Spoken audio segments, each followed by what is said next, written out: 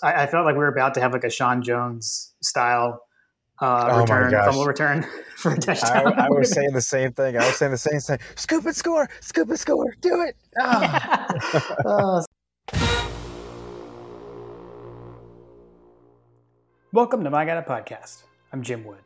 In this episode, John Powell and I review Georgia's 41-17 victory over Tennessee in Knoxville. As always, remember to check out store.mygotapodcast.com to see our latest merch. And you can follow us on social media at MyGotAPodcast. Finally, if you like what you hear, please subscribe, rate, 5 stars obviously, and review the show. If you leave us a review, you just might hear it on an upcoming episode. Now, let's join the conversation in progress. So all those Vols who were confident in the upset, I assume we're quite sad now. Nothing sucks like a big orange. Like the mental gymnastics, the post-game mental gymnastics. I've seen a couple on Twitter that were pretty funny, but like, sure, we lost, but kinds of things. Yeah, they're poised for success with Josh Heupel at the helm, which, you know, there's certainly some room there for optimism, but my question would be, you know, is Kirby Smart still going to be coaching at Georgia? Good point. Yeah, I mean, I was impressed with their offense. I mean, the text thread was popping, especially after the first drive, kind of like, whoa, what just happened? I definitely did not expect for them to march down the field on the opening drive like that. And really, it should have been a 2-play drive. They should have scored on the second play of the game. That should have been a 75-yard touchdown pass, or ish, right? Yeah. So, I mean, that was impressive. But, you know, it's like Mike Tyson said, everybody has a plan until they get punched in the mouth, right? And Georgia got punched in the mouth. And we hadn't really been punched in the mouth, not like that all season. Auburn, I guess, would be the closest. But so we got punched in the mouth and we punched back. I mean, that's kind of how that's like my summation of this game, really, right? Yeah, like right back. Yeah, seriously. Yeah. It was like we got punched. It was like we got punched, and then we punched back, and they kept punching, and we just got so mad that we decided to just destroy them. Yeah, seriously. I guess kind of before we get into the game, like just a couple of things to acknowledge. Georgia is 10-0 for the first time since 1982. And this is the first time we've ever gone 8-0 in the SEC. So definitely just impressed. I'm enjoying it. Just want to make sure we hit on that. I don't know, it's just it's something to admire and be proud of and appreciate. Obviously, there's more work to do, but you know, as podcasters and as fans, just wanted to call that out. Pretty cool. Yeah, it's definitely fun. I know that I have been on that train for the last several weeks. I think I'm gonna have to start Carter's been like bouncing in and out. Like he's like, he has ADD. He like doesn't sit still. So like getting him to sit for a full game, he's like, you know, we were tied all of a sudden, and he went out and played and was running around with his buddies and stuff playing football. We're Georgia fans too. Their dad is like me that follows it religiously. So, but anyway, they came back in and they're like, "Whoa, what happened? We're winning. We're kicking their butt." Yeah. So like, I feel like it's got to be more incumbent on me to like sit him down and be like, "Listen, this is historic. We're going to be talking to our grandkids about this season." Yeah. I don't know. My girls are just not super into it. Yeah. Lily watched a good bit of it with me. But Ella had her performance, so she was at that, which we had talked about. I ended up watching the whole game. She, for whatever reason, she did not want Lily and I to come to the chorus thing that was Saturday. Lily was exhausted from soccer anyway, so she actually asked if she could stay home. So I stayed home with her. Right. so I had a little viewing at home. It was mainly me. So you said something about that this was your least pleasant viewing experience or something. And Oh I think, yeah. was that about the CBS broadcast itself, or what were you talking about? No, I was saying this was probably my least favorite because I didn't have the TV outside and literally everyone was home. And it was just Mm. like people were waltzing in, like wife wasn't really taking it seriously. She was like, you're stressing me out. And I was like, well, this is just how I am. You know what I mean? Like everybody Yes, was yes. home. Everybody was home. There was no sports. Um, Carter had his game that morning, which they won 6-1. Shout out to Carter. Um, Nice. he played really nice. We got added to a second game, which would have really like made me mad. But he was supposed to play a second game at noon, and I was like, no, we can't do that because Okay. we had not only had pictures, but we were rushing back, and everybody was stressed out from pictures because, as you recall, we had Mm. like Santa pictures with professional Santa pictures, um, with my wife and everyone. So that was great. That was fun. But I came within a whisker of watching the game at Reformation Brewery because apparently Reformation Brewery was right down the street from where we had our pictures done. And I was like, "Why didn't you tell me this, Lindsay? We could have like prepared for an afternoon up here." And she was like, "I didn't even think about it."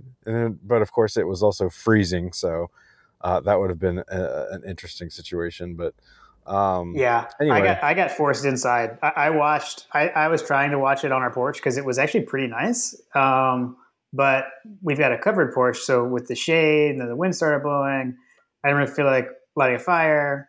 And this was before Kim had left to go to the chorus thing, and she was like, "I'm watching inside. You're welcome to stay out here, but I'm going to go inside." I was like, yeah, "Okay, yeah. yeah, it's too cold." So ended up same thing. I came inside and just watched on the couch.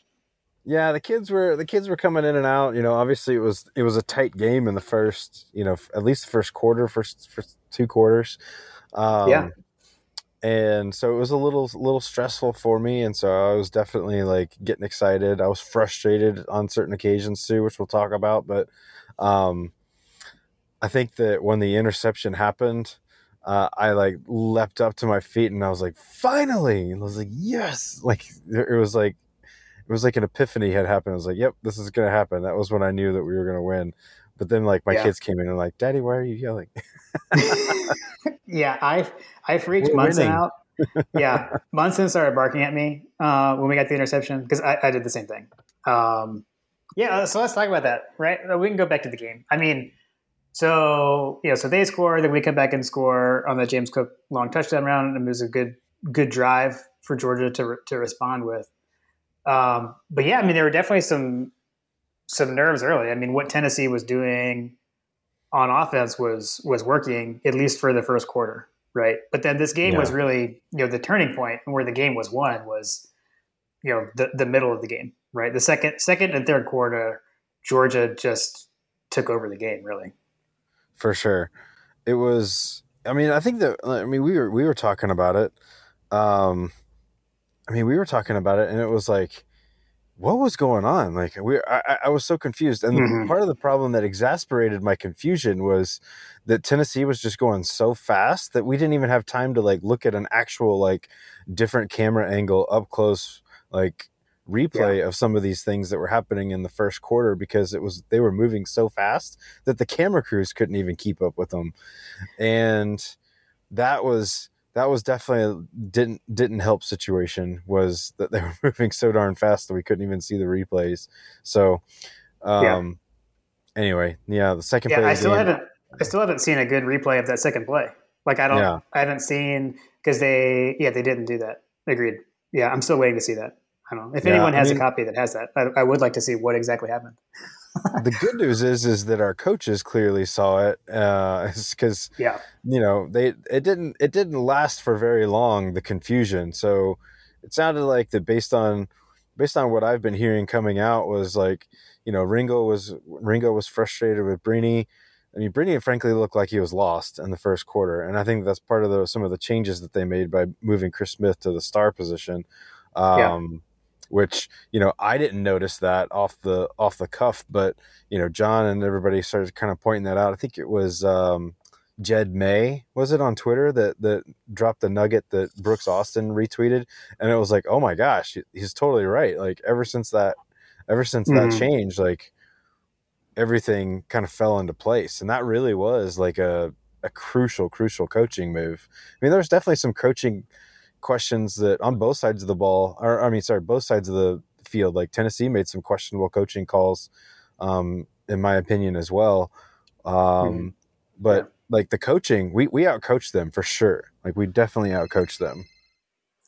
Yeah, I mean, you talk about like halftime adjustments a lot, right? Like, what are you gonna? You're gonna see what they do, and you're gonna adjust at halftime. I mean, and the fact that the adjustment came way earlier than that, I think, paid dividends. So the staff was able to really adjust on the fly, and I think the second quarter is that demarcation. Yeah. So in the second quarter, Georgia outgained Tennessee 191 yards to 25 yards, which is just insane. So Georgia's offense kind of kept doing what it had been doing, and then Tennessee's offense was just stagnant at that point. I mean, we definitely were taking the game to them from a coaching. We threw personnel, we threw blitz packages, we threw all sorts of stuff at them from a defensive standpoint to get a push, to get a spark. I mean, a hell of a game. Nolan Smith, I mean, Channing Tindall, like all those guys had. It seemed like that everybody along the line started gelling pretty good once they couldn't really do anything through the air. Like they really weren't able to do much after that first quarter. And there was a point in the, I want to say it was the second quarter. I can't remember exactly when it was, but on the sideline you could see, it was actually one of the first times that I've actually seen Jamil Adai, or Jamial. Is that how you say it? Yeah. Jamial. Yeah. Jamial. That was one of the few times that I had actually seen him on TV. Like, I was like, oh yeah, that's the defensive backs coach. Kirby was really chewing him out. I don't know if he was necessarily chewing him out or just generally just raging.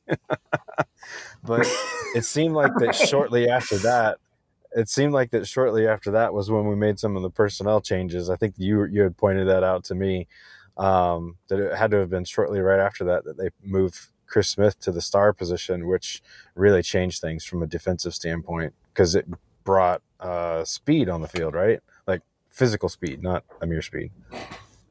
Right. Yeah. Dan Jackson moved in. It basically took the Chris Smith safety spot, and Smith came up to the star. Yeah, I totally agree. I mean, that was a turning point in the game, and really, the offense.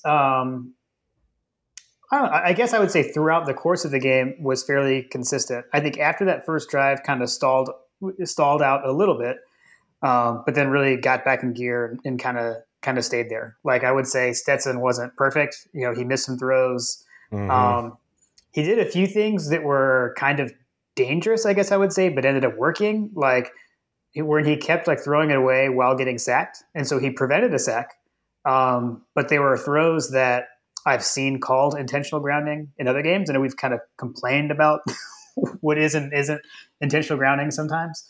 But there was a couple of pretty risky throwaways that he had, but again, they were successful and saved yardage. But I mean, he continues to make some pretty impressive plays. So the rushing touchdown in the second quarter was awesome. That was an improvisation, play action pass, nothing there, took off and ran. Kind of reminded me of Fromm on Rocky Top as a freshman in 2017. He had, I think, 2 rushing touchdowns in that game. And then he had another Fromm-like moment, I feel like. So, end of the second quarter, we're approaching halftime. There's 3 minutes and 42 seconds to go in the first half. Georgia gets the ball at our own 10-yard line. And we, it's like, okay, well, what are we going to do? We're going to try to just kind of get out of here and punt, and started off pretty conservative, right, with some running plays to James Cook, who had the hot hand and really got us out of that hole. And it ultimately ended up being a 90-yard touchdown drive that ended with 37 seconds left in the half. I mean, that was a statement drive and pretty much ended the game. I mean, obviously there was more to go, but when you get that cushion with our defense, it felt really good at halftime. And a lot of things happened on that drive too, right? So we had the almost catch by Brock Bowers with the Air Kirby, jumping on the sideline. That happened on that drive. Yeah. A.D. Mitchell became possessed on that drive. I think he had 5 catches or something on that drive. It was amazing. We saw a holding call on Brock Bowers on the edge, which was just mind-boggling because Tennessee's receivers were holding our defensive backs all day, and then we get a holding call on Brock Bowers. That was kind of frustrating. But then the other Fromm moment that I was going to say was there was a point where Stetson, it looked like he was going to take off to run. And then right as he was approaching the line of scrimmage, made a throw to A.D. Mitchell. And it just reminded me of the Rose Bowl when Fromm did that, and threw to Sony. Similar play to that. It was incredible. And then the James Cook in motion, one-on-one, matched up with a linebacker, with a perfect pass from Stetson to Cook. There's so much that happened on that drive. It was awesome. I was loved every minute of that drive. And it was, like I said, it was a statement drive, and it was kind of over at that point. Yeah, no, I agree. There was definitely some frustrating points on the offense too, as much as there was positive. I just I feel like that. What was it coming? It was coming out of the halftime. Coming out of halftime, we got the ball back, and it was opportunity to put a statement on the board right out of the gate, which eventually we did. Yeah. But it was very clear that James Cook was the hot hand on the running side of the game from the running back position, and he didn't touch the ball at all in that series. And I think John was the first one that kind of pointed that out. I was like, yeah, we had zero James Cook after halftime. Need more Cook, and prompted me to tweet needs more Cook the rest of the way. I think that was something that I guess Monken maybe hurt us because it felt like that the next series was all Cook. Yeah, and we obviously are huge Zamir White fans on this podcast. We've talked about how he is the guy, but you've got to recognize what's going on. And I think like you said, I think eventually we did. We stuck with Cook, I would say somewhat. And by the end of the game, we definitely did. But frankly, I would have liked to see him even more than we did. But whatever, 41-17.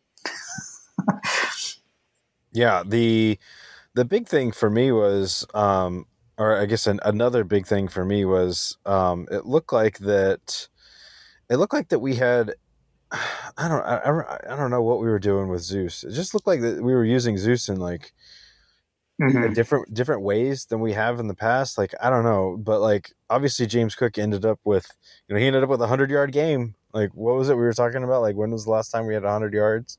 So here we are, another 100-yard game. I mean, James Cook, 10 carries, 104 yards. He averaged 10.4 yards a carry, 2 touchdowns, and he had almost a 40-yard touchdown. You really can't. And not to mention the fact that he had a receiving touchdown, 3 receptions for 43 yards. He was our second leading receiver. It was literally the James Cook show.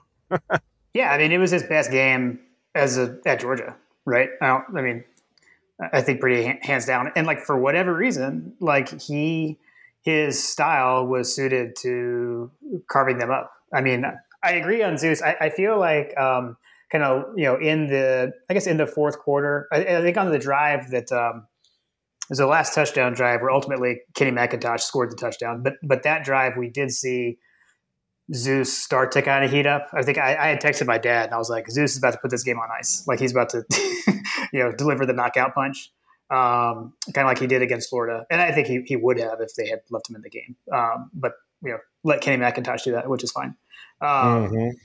It's kind of that thing, right? As the defense gets worn down, when they're worn down, I think that's when Zeus can really punish you. When the defense is tired, but he's kind of doing that throughout the game. He's that bruiser that kind of does that throughout the game. But yeah, for whatever reason, they were just bigger. There were lanes that were there that seemed suitable for Cook's shiftiness and speed, I guess, Mm-hmm. Yep. It was a good day up in Rocky Top. I definitely think that it was a situation where hope was literally stolen from their grasp because they jumped out so quickly and we were so discombobulated. And then for the game to end the way that it was, the way that it did, it was just kind of like, I mean, it had to have been demoralizing for a lot of Tennessee fans. It had to feel a lot like a lot of teams feel when they play Alabama, which, if there ever was a quote unquote Alabama-ish team, this is that team. Like Kirby's basically built Yeah. what he helped build, years ago at Alabama. Yep, agreed. The one other thing I wanted to call out on the offense was that we did have a toss sweep touchdown out of the I formation. We had 23 personnel, so we had a fullback, a tailback, and 3 tight ends. And I just love that. And I tweeted out from the podcast account that it was borderline erotic. I love to see that. That was incredible. Well, way that it worked, it looked pretty good to me, man. Let's dial it up some more. Yeah, and we've seen that wasn't we've seen Zeus line up at fullback earlier in the season too. So went back to that well. It's worked both times. So I just hope that from an offensive standpoint, there were definitely some, like you mentioned it earlier, some of the dangerous throws. Like I can't remember who it was that said it, but like, oh, it was Brooks Austin. He had mentioned that his spidey senses were tingling when Stetson does some of those dangerous things. That it just makes you feel like that it worked out okay here, but those are the kind of plays that you try them against Alabama and they go south quickly, kind of stuff. And I just hope that he doesn't get to a comfort level where that moxie turns into that was a dumb play. You know what I mean? Yeah, I do feel like he has grown. Like we've definitely seen him throw the ball away, in this game included, in situations where I felt like in the past maybe he forced something. They could have been a pick or whatever. So yeah, I think he's definitely improving there. So, but yeah, no, I agree. I don't know. Can't take too many risks against. All things considered, we did pretty well. Things considered, we did pretty well against the team that leads the nation in, tackles for loss. I think it was. Yeah. No, I mean, overall, not a lot to complain about. Other than I do have something to complain about. Can I go to my rant? Yes. I think you know what's coming. So, as we're approaching the end of the game, we had a play. There's like around 11 minutes left when Nolan Smith got injured. There's 11 minutes left in the game. I get it. I think it was 34-10. They're trying to score. But we had a play right there that ended that drive. So that was where we sacked Hooker. He fumbled. I think Trayvon Walker recovered. I felt like we were about to have like a Sean Jones style fumble return for a touchdown. I was saying the same thing. Scoop and score. Do it. So it was pretty close to that, but that didn't happen. But like at that point, I mean, the game was over, right? I mean, it's 34-10. The game is over. We tacked on another touchdown. They eventually scored. But so my rant is like, why were these defenders still in the game at that point? And I'm specifically pointing to like, the end result was like Devontae Wyatt ends up going down with an injury. Hopefully he's okay. Like I said, with Nolan Smith, 11 minutes left in the game when he hurt his elbow. There's 11 minutes left in the game. I get that. But Devontae Wyatt, at that point, we were up 41-17. There's 35 seconds left in the game. The game is over. He's already had to be helped off the field with an apparent injury twice. And then this was the third time he gets injured during the game. So I don't get that. I don't know. That's my rant. Like at that point, there should have been no, key defensive contributors in the game anymore at that point, in my opinion. So that's my only gripe of the game. I agree. I don't know. He made some references to the number of players that they have and all that kind of stuff. I was like, yeah, I mean, I get it, but like, do we not have anybody else that plays Devontae Wyatt's position, like, ready to go? Like, Right.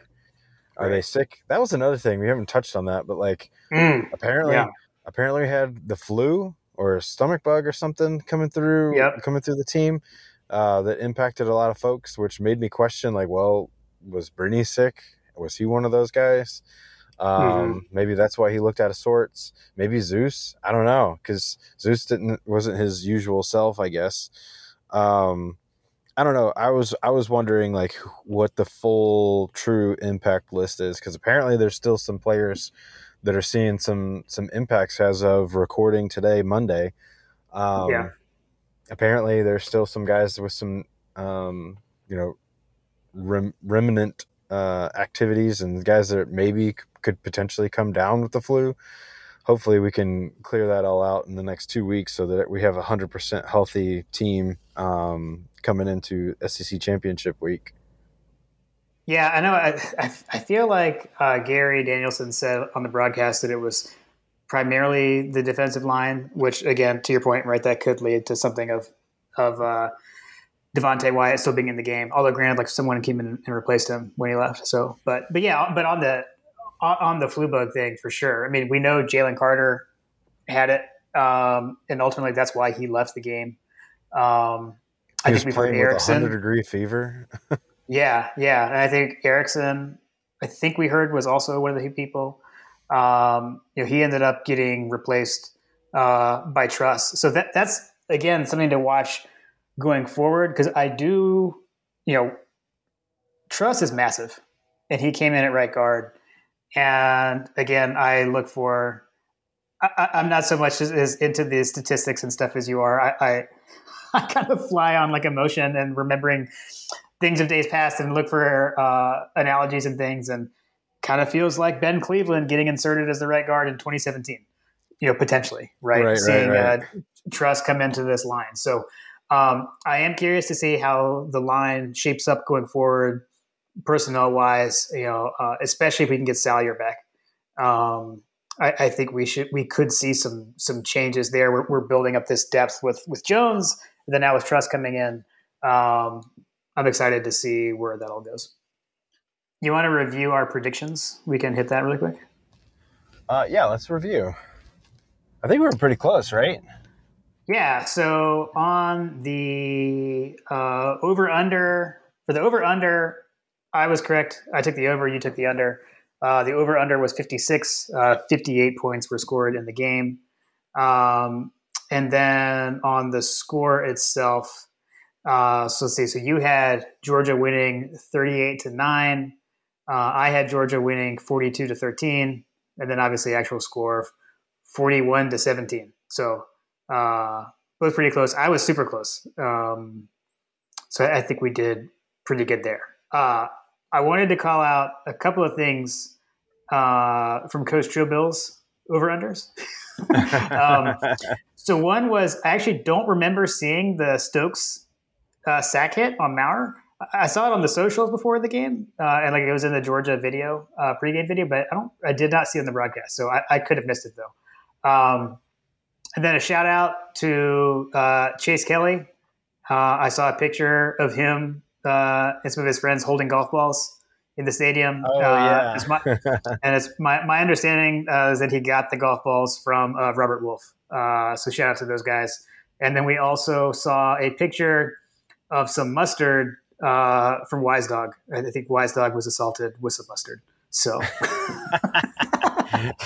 was he assaulted or did he spill? Like I'm not sure. All I know is there was some sort of mustard incident.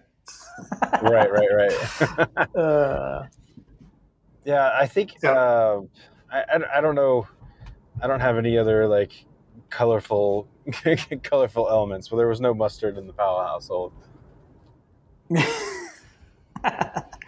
Nice. Let's see. Here, I can just run through the rest of his. He had over/under Georgia touchdowns 5.5. It was under at 5. Special teams or defensive touchdowns at 0.5. There weren't any, so that was a 0. And then Georgia passing yards over/under 275. We had 213, and then rushing yards to 25, we hit the over at 274. So that was it for those. So, but yeah, man, it was a good day. Like I said, 41-17, big win over the Vols. Great way to close out the SEC slate. Like we talked about before, we're 10-0, 8-0 in the SEC for the first time ever. So, good day for the Dogs. Yeah, I mean, I think that if I was Tennessee, I would probably be looking at this as obviously a positive sign. You scored more points on the University of Georgia than anybody else in the country, but there's also some elements that I feel like that are worthy of at least questioning. I mean, you've got a team that was averaging, we weren't really stopping them. There was a point in the game when it was 4th and 1, and I recognized that they were on their own territory, but like they decided to punt it on 4th and 1. I don't think they ended up getting punished for it, but like decisions like that, I felt like were like, why are we punting it when our offense has literally burned Georgia? Like all up to that point, they had been burning us. And so I don't know. And then there was another situation where it was like, why are we kicking the field goal, or why are you going for it? Like, I don't know. There was some questionable decisions that I felt like that Heupel made that I don't know are definitely worthy of second looks as a coaching staff, and that's part of the reason I think that we outcoached them is some of those decisions. So, anyhow, the Dogs won. There's not a whole lot to complain about. We saw some growing. If nothing else, I feel like that, one of the things that we were worried about preseason was the secondary getting burned against a good quarterback, which, it's probably questionable on whether or not we saw a good quarterback on Saturday. But at the same time, like, we saw our coaching staff's ability to pivot and utilize the resources that they have and the coaching prowess to, make changes to account for problems that we have on the defense. So, the interchanging of personnel on the offensive line, there's just a lot going on with some of the coaching decisions that were made in game that was encouraging for Dog fans. So, yeah, for sure. Well, it's always fun to walk away from Knoxville with a win. Not having to hear the Rocky Top as a loser is a heck of a lot worse than as a winner. So, when you could hear it being played in the stadium late, it was kind of like, ha ha ha, yes. You hear Rocky Top and you're up, 41-17. That was good. I will say one thing I will say, they had like a lot of like piped in music playing on their sound system that was playing like all the way up to the snap, it felt like. So I don't know. I feel like it was a little over the top, but whatever. I guess it's, allowed, but it's kind of weird, right? Speaking of atmospheres that are just a thorn in your side, can we is the Tennessee turf, death taxes and Tennessee Neyland Stadium turf? Yeah, I felt like people were slip sliding all over the place. Yeah, and that compounds my frustration of Devontae Wyatt still being in the game late. Just like, how many devastating injuries has Georgia had happen at Tennessee? Like, you got to know these things historically. Like, this is what happens in Knoxville. I feel like that's where I feel like, you could have like someone like a Jeff Dantzler could be kind of like a common sense coach for Kirby to be like, hey, Kirby, do you know how many knee injuries we've had here? Get these guys off the field. Right, exactly. I don't know. Oh, well. Yeah, I agree. We won. We destroyed them. Ho hum.